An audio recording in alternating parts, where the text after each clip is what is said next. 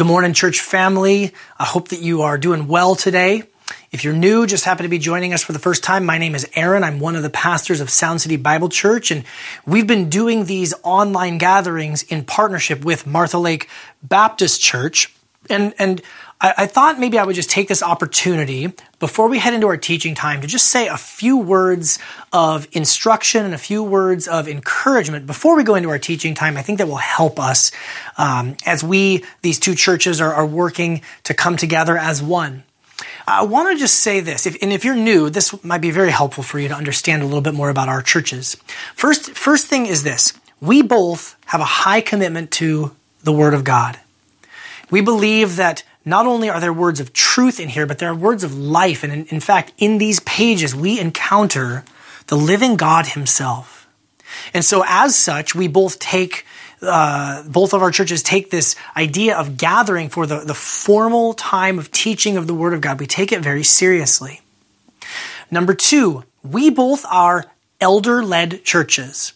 Our churches are led by elders, or the Bible also uses the word overseers or the word pastors. Those terms are used more or less interchangeably throughout the pages of the New Testament. An elder is a man who is called by God into leadership, who has godly and mature character, and they're worth following. There's somebody who is worth just following after. It does not mean they're a perfect man, but it means that they're someone who is worth listening to. And both Sound City and Martha Lake are elder-led churches. Number three, we believe that elders and overseers are to exist in a plurality, in a teamwork sort of a model. That it's not supposed to be, kind of one Moses key leader and then a bunch of underlings who do their bidding. No, it's supposed to be a team of people who come together as equals to share the load and the responsibility of leading and serving the church. Now, not every elder is going to be a teaching elder, but some should be. Now, my role at Sound City Bible Church for the last 5.5 years has been that of the preaching pastor. And that means that most weeks I have the privilege and responsibility of teaching and preaching from God's Word. But it also means that it's under kind of my responsibility, my area of responsibility, to make sure that there are others who can teach and preach from God's Word as well, because we believe that it is better for you as members of the church body to not only hear from me. And frankly, it's better for me too, that the church is not built around one voice, one personality. We really want to have that be the leadership model of plurality and teamwork. Now, with those thoughts in mind today, I want to introduce to you today's preacher, John Fox. Now, John, for those of you at Sound City Bible Church, you'll know that last year we set out to find an administrative pastor. We wanted to find somebody who could come and who could help lead our church administratively, to bring some organization and some strategy to the way that we do things so that we could be more effective in the work of the kingdom of God that he's given to us. But we didn't want to just find a pure administrator. We wanted to find somebody who was a pastor, an elder, someone who could shepherd the people and who could help teach as well. And so I'm so thankful that God has brought John Fox to our church family. Now, John is not currently an elder of Sound City Bible Church. He is in the process of being confirmed as such. He's not yet Pastor John, but we're actively working toward that. He has been meeting weekly with our whole elder team. He and I have been meeting weekly to go through a book called Gospel Eldership, and we are in the process of confirming him as an elder in the church. And it is in line with that process that today, that we, the elders, have asked him to teach and to preach from God's Word.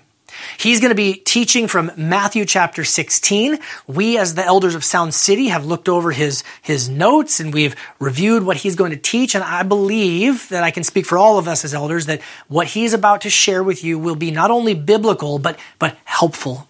Not only truthful, but applicable to your lives. And so I want to encourage you to open your hearts, to open your minds, to receive not from John, but to receive from God, as God speaks and teaches even through John in this time. And so I'm thankful for this brother. I wish we were in person so that you could spend more time getting to know him. But for now, these online gatherings will have to suffice. So before John comes to teach today, I'm going to hand it off to my sister Renee. I miss Renee a lot. Renee is going to read our scripture for us. So I'm going to invite you to open your Bibles to Matthew chapter 16, and let's open our hearts and our minds to receive the truth from God's word today. Good morning. This is the word of God. Matthew 16, verses 13 through 20. Now when Jesus came into the district of Caesarea Philippi, he asked his disciples, "Who do people say that the Son of Man is?" And they said, "Some say John the Baptist, others say Elijah, and others Jeremiah or one of the prophets." He said to them, "But who do you say that I am?" Simon Peter replied, "You are the Christ, the Son of the living God."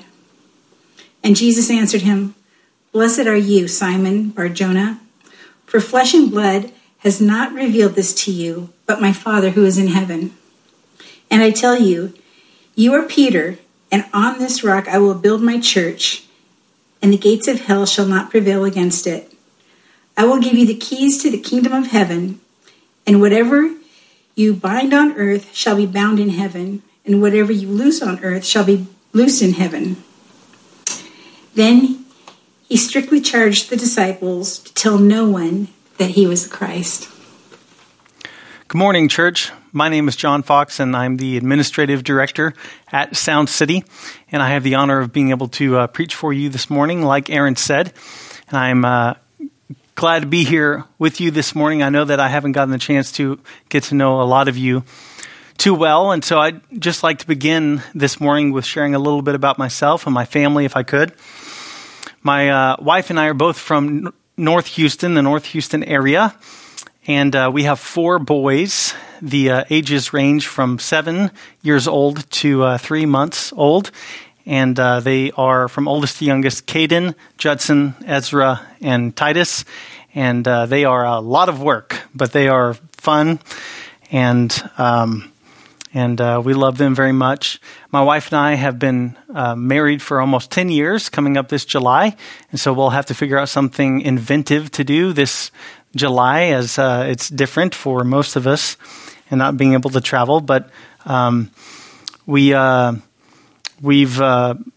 lived mostly in Texas, but also in Louisville, Kentucky for some time, and then back to Texas. And I have been in ministry about 16 years, about 8 years full-time and 8 years part-time, and served in different capacities, whether, that's the initial youth ministry intern or all the way up until here recently as the interim lead pastor at a church in North Houston. And it was actually towards the end of that time, serving as the interim lead pastor, that I knew that things were changing. We were looking for a full-time lead pastor for the church, and as we were honing in to find that guy, and in that process, then I began to pray about and look for other ministry opportunities. And as that was happening, that's when I got connected with Aaron, and that was nearly a year ago that we first started talking. And so finally, we're here, and we're excited to be here. We've been here a few months now, and just so you know, I wish that I could have said this some more in person by now, but we've been really encouraged by the church. We've been really encouraged to see how everybody has responded, especially in the pandemic, and loving each other practically, and dropping off things, providing meals, and we're so very grateful for all the initial help that we had moving in, with people dropping off meals for us and toiletries. Those toiletries got us through, the toilet paper, through everything actually. So thank you very much.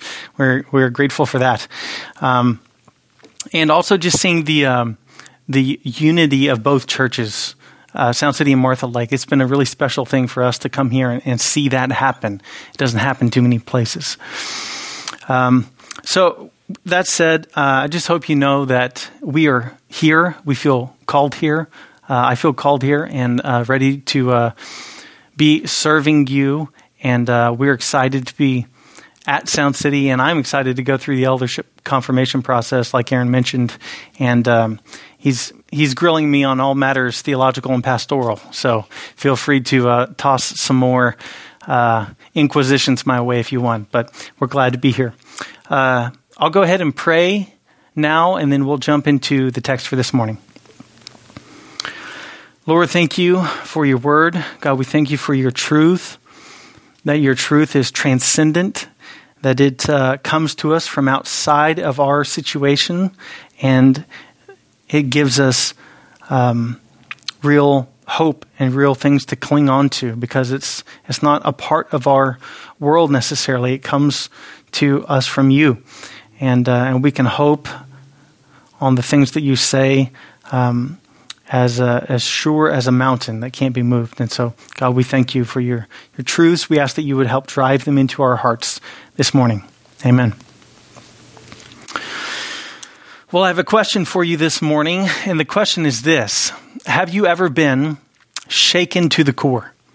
Have you ever gone through a circumstance in your life that has upset your life so much that it caused you to question everything about yourself, about who you are, about why it is that you do what you do, about your relationships?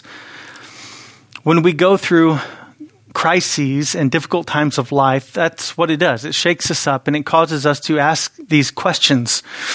And it could be this season for a lot of us.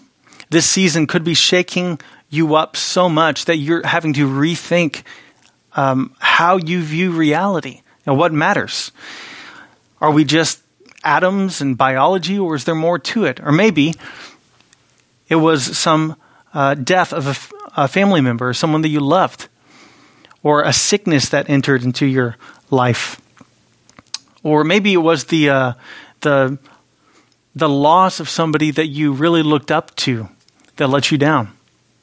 As those things happen in our lives, they shake us up and they cause us to rethink life. And that is about to happen to the disciples in Matthew 16. Jesus knows this. He knows that he's going to the cross. He knows that their world is about to be turned upside down. And because of that, he's going to come to them to give them some truths, rock solid truths that will not fade away. And so in Matthew 16, Jesus comes to them and he asks them a question. This is uncharacteristic of Jesus. He doesn't normally do this. But he says, "Who do people say that I am?" You see, normally in the Gospels, all four of them, people come to Jesus wanting to know this. Who are you? Are you Elijah? Are you John the Baptist? Are you the prophet? Are you somebody else? Are you the king? And his response is always enigmatic. He's always eluding them. He's always telling them things like Nicodemus in John chapter 3, where he says, the wind will blow where it will. Or to so many of the religious leaders, they ask him who he is and why he came, and he'll just tell them in response, I know where I come from. I know where I'm going. What kind of response is that? Jesus is slippery when he wants to be slippery. And so this is uncharacteristic of Jesus, but he'll do it because he loves the disciples and he's preparing them, and he'll ask them, who do people say that I am? And then even closer, he turns the question to them and he'll ask, but who do you say that I am? Not just people out there, but you. Who do you believe I am? And Peter, in a classic response, in a historical moment, does not put his foot in his mouth, but he says the truth and nails it. He says, you are the Christ. You're the Son of the living God. And Jesus affirms his answer. And he'll say that you know this because the Father revealed it to you, and he will tell him three things. We can pull out at least three things here that Jesus will tell Peter and the disciples that you can hang your life on, that will not move. And they all speak of one main point. And the one main point is this, that Jesus and his purposes are unshakable. If nothing else this morning, that is what we're talking about, that Jesus and his purposes are unshakable. And the first point that we see in verse 18 is that Jesus will build his church. In Matthew 16, verse 18, Jesus says, "And I also say to you, you are Peter." This might be kind of strange to us. Imagine if I went home and I put my hand on my oldest son's shoulder and I looked him in the eyes and I said, "Caden, you are Caden." I imagine he would just stare back at me, waiting to figure out what was happening. And so it may seem odd to us, but Jesus is doing something very intentional. He gave Peter his name, and it means stone, little rock.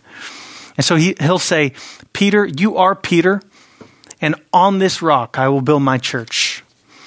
And we have a big question to answer here that I just want to take 1 minute on. That's a big one in church history. And the Catholic, Roman Catholic, and the Protestant church divide over this verse.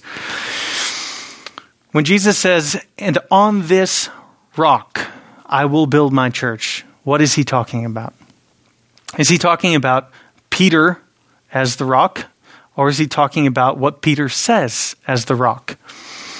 And to tell you the simplest way possible, I would say it this way, that Jesus is saying he will build the church on Peter's confession. Jesus will build the church on Peter's confession. Jesus is not saying that he will build the church on Peter, even though Peter's deeply involved in this endeavor.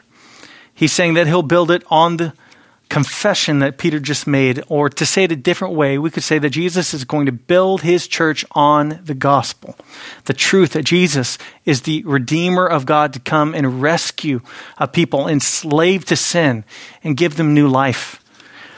This is Peter's confession, and this is the gospel. And so one of the ways that we can see that Peter even thought about it this way is in 1 Peter chapter 2, verse 5 and 6. He says, "You yourselves," talking to the church, "as living stones," like Peter means stone, little stones, being built into a spiritual house, are holy, a holy priesthood to offer spiritual sacrifices acceptable to God through Jesus Christ." So there's the stone, like Peter.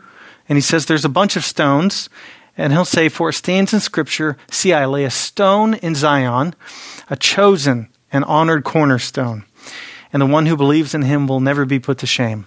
So, to sum it up, Jesus is saying that he will build his church on the good confession of who he is, the gospel. And Peter says, yes, Jesus is the cornerstone, and I am on the ground floor level. I am right there at the base. And then he'll continue to build and build and build. And so Peter and the apostles have a foundational part to this church building endeavor. And we see that out of all of that, Jesus builds his church. Jesus builds his church.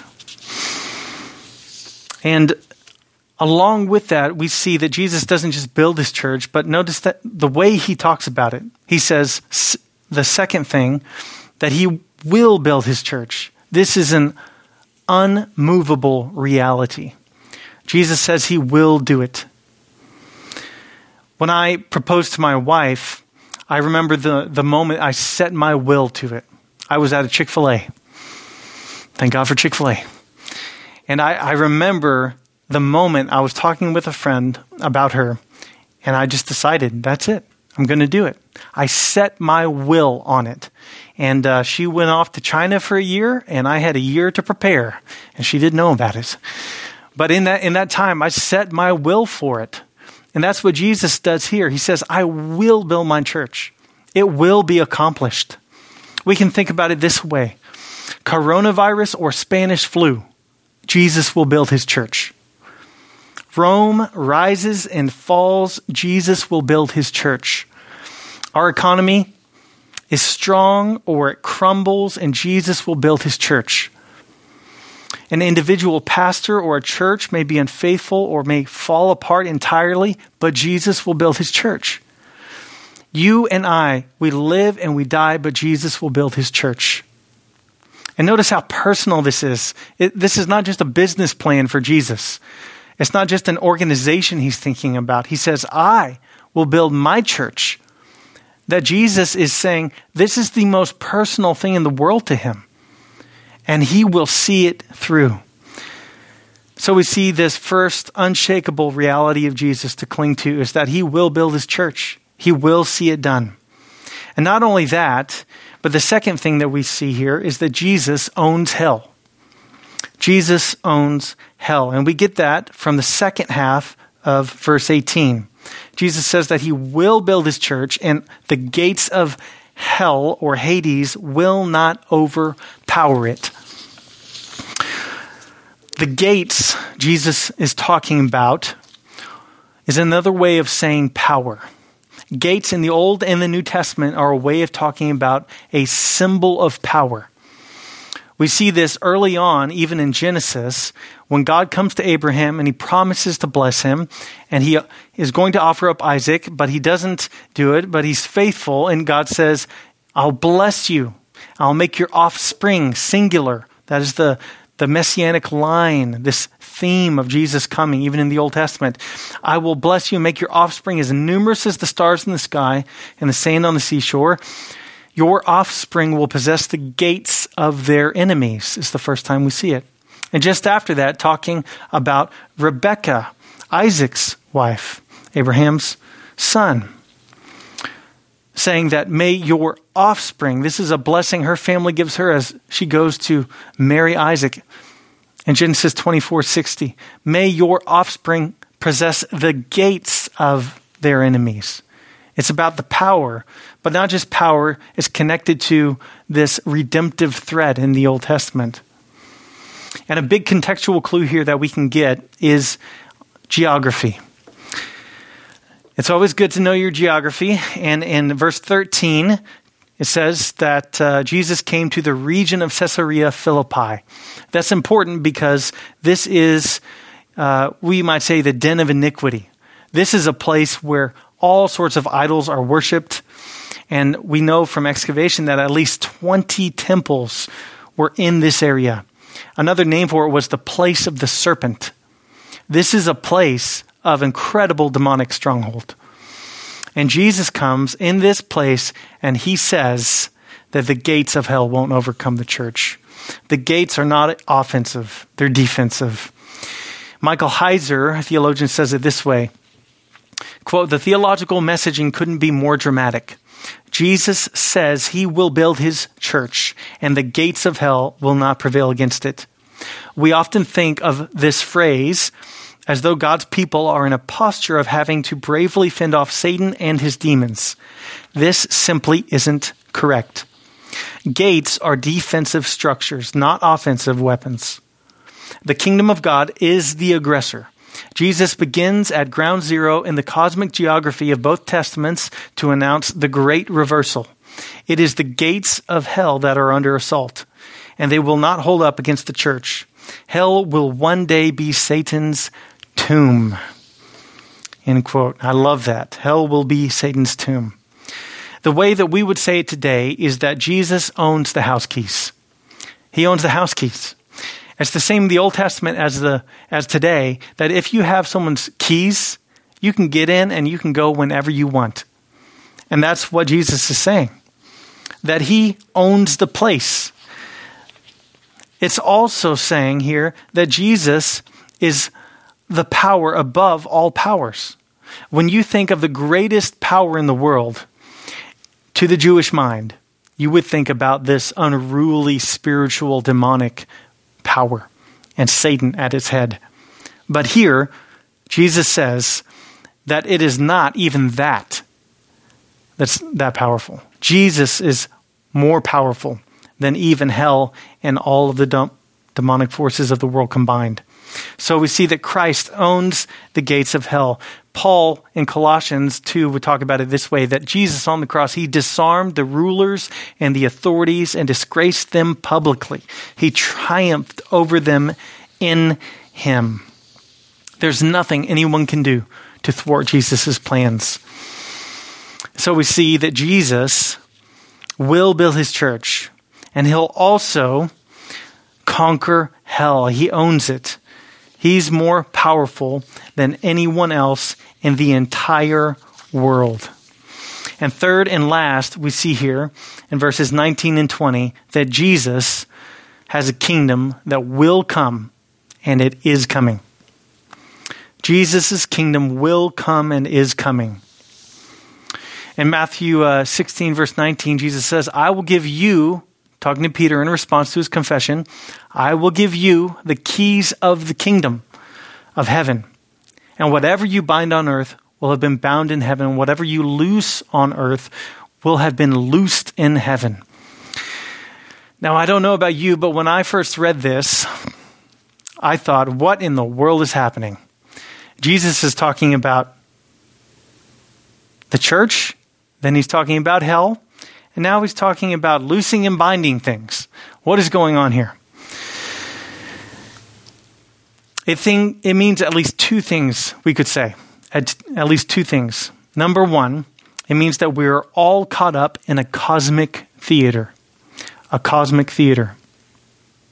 Every day, there's far more going on than we can possibly understand with our eyes. Through the scriptures, we get a picture of this world outside of the material world, a spiritual world. And even this, past year, Pastor Aaron talked about this a lot going through Daniel, that there are these spiritual realities, there are these spiritual authorities even that are waging war in different ways that we can't even see. And Jesus says to Peter that there is this cosmic theater. We're caught up in this thing that's happening that we don't even know all the things that are happening most of the time, but he does. Paul talks about it this way in Ephesians 6, that our struggle as believers is not against flesh and blood, but against the rulers and against the authorities and against the cosmic powers of this darkness, against evil spiritual forces in the heavens. Paul knows that there are things happening that we just don't know. But at the same time, these are things that we're a part of. When we think about Jesus and how he enters into this picture, what does he do at the beginning of his ministry in Matthew 4? But to step on the scene and to say, repent. Why? Because the kingdom of heaven is at hand. Or to say that the kingdom has drawn near. Jesus is saying that there is another kingdom outside of this world that you can't see. And it is a kingdom where righteousness dwells. It is a kingdom where God's ways are just and they are firm and immovable. And that is what he's bringing into human history when he steps on the scene. And so we see that Jesus' kingdom, it is coming. It is a present reality. And this is what he's telling Peter. That even though I'm here, I'm going to give you the keys, Peter.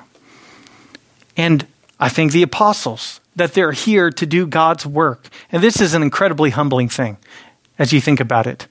Why in the world would God hang this responsibility on us? It's not like it all hangs on us, but God's kingdom, Jesus' kingdom, will not come apart from his people doing his work. That's an incredibly humbling reality to think about. Jesus' kingdom comes through our agency. That's the second thing that we could say about it. That we have real work to do here. Jesus is not coming to Peter to say, Peter, you're right. I am the Christ. I am the Son of God. I am going to build my church. I am going to destroy hell, and you don't have to do anything.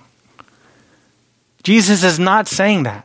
Right after he says all the firm realities about what he will do, then he tells Peter that here's what I will also do through you. That's an incredible truth. And it should give us great confidence to do God's work. So we see that Jesus' kingdom is already, but it's also not yet. It's happening here today, even as I preach for you, even as you listen.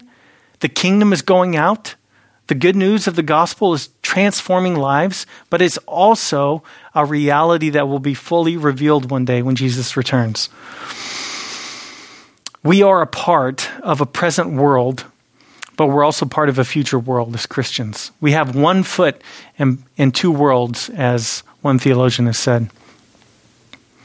So we see that whether it is Jesus' desire to build a church, to conquer hell, or to bring about his kingdom, which is the biggest way that we could talk about it, that Jesus and his purposes are unshakable. Jesus and his purposes are unshakable. So what do we do with this information? What do we do with these truths? 3 things at least. Number 1, we preach Christ and find comfort in that he who started a good work will bring it to completion. Just as we hear that Jesus will build his church, we can take great comfort in knowing that he'll do it. He will do it. It does not rely on us. The pressure is not on us. We are to be faithful. We are to continue to pursue Jesus and do what he wants us to do, but he is the one that will see it to completion. Paul says it this way, that he struggled with all his energy that worked through him. That is God's energy. And so it's the same for us. We need to preach, but we do that and we find comfort in that God is the one who's doing these things. And maybe for you at this time, with everything going on during the pandemic and the COVID situation, that this is the truth that you need to hear. That even in the pandemic, God will build his church. He'll build his overall church. But as a part of that, that includes you and me. That includes all the struggles that we're going through and the faith crises that we're having.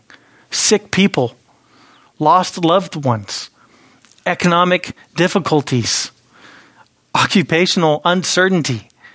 All of these things are things that Jesus will take care of one way or another. And at the end of the day, he will build his church. Second, we are bold in knowing that the strongest power in the world holds no power over Jesus or his church.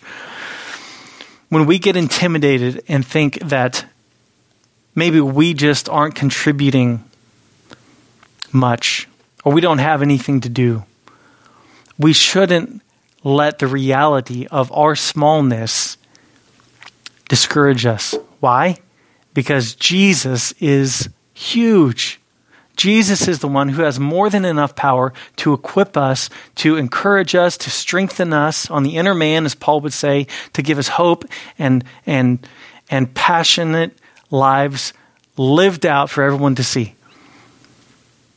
We are bold in knowing that the strongest power in the world holds no power over us, Jesus, and his church. And third, we long for Jesus' kingdom, where he will be worshipped as he deserves, and death, sorrow, crying, and pain have passed away. We long for it. This is the one that, for me, as I was thinking about it, I'm probably the weakest at. There are things that I know I can do. Well, I can preach. I can meditate on these wonderful truths. I can be bold in this knowledge. But longing requires sitting and thinking. Do we long for Jesus' kingdom to come and think about that future reality? We should. We should. We're a part of it. One way that we can see this kingdom already now, but also to come, is in Revelation 21:4. So as we end today, I just want to leave you thinking about this. Maybe that we can end today just by longing for Jesus' kingdom to come. Revelation 21:4, John says that he will wipe away every tear from their eyes. Death will be no more. Grief, crying, and pain will be no more, because the previous things have passed away. And that's what we're waiting for, that these things will pass away and we'll look back and we'll just say, it's all for Jesus. Jesus and his purposes are unshakable. Let me pray. Lord, we thank you for these truths. We thank you that you've given them to us so clearly. Thank you that you bolstered Peter and the other apostles by them to lay their lives down to build your church through your gospel. God, we ask that you would do the same for us. You would strengthen us to do your work and have faith in you that is unshakable. We ask in your name. Amen. Good morning, church family. I'm Shane. I'm one of the pastors here at Sound City Bible Church, and it's really great to be with you this morning as we turn the corner now into a time of remembrance and of reflection on all that we've learned today in our teaching time and on all that Jesus accomplished for us at the cross, where he died in our place and for our sins. And for those of us who are, by God's grace, Christians, the way that we perform this remembrance, the way that we do this reflection week to week, is through the receiving of the Lord's Supper, or communion. Now, if you'll be participating in this memorial meal with us this morning, now would be a great time for you to hop up and get the elements ready, the bread and the wine or the juice, so that when we get to the point of praying and then receiving the elements together, that you'll be ready. So why don't you go ahead and do that now. If you haven't already, I'm going to read the word of the Lord for us, where we see the Apostle Paul capturing for us and recording the words of Jesus to his first disciples about this special time of remembrance. So this is the word of the Lord from 1 Corinthians chapter 11. That the Lord Jesus, on the night when he was betrayed, took bread, and when he had given thanks, he broke it and said, "This is my body, which is for you. Do this in remembrance of me."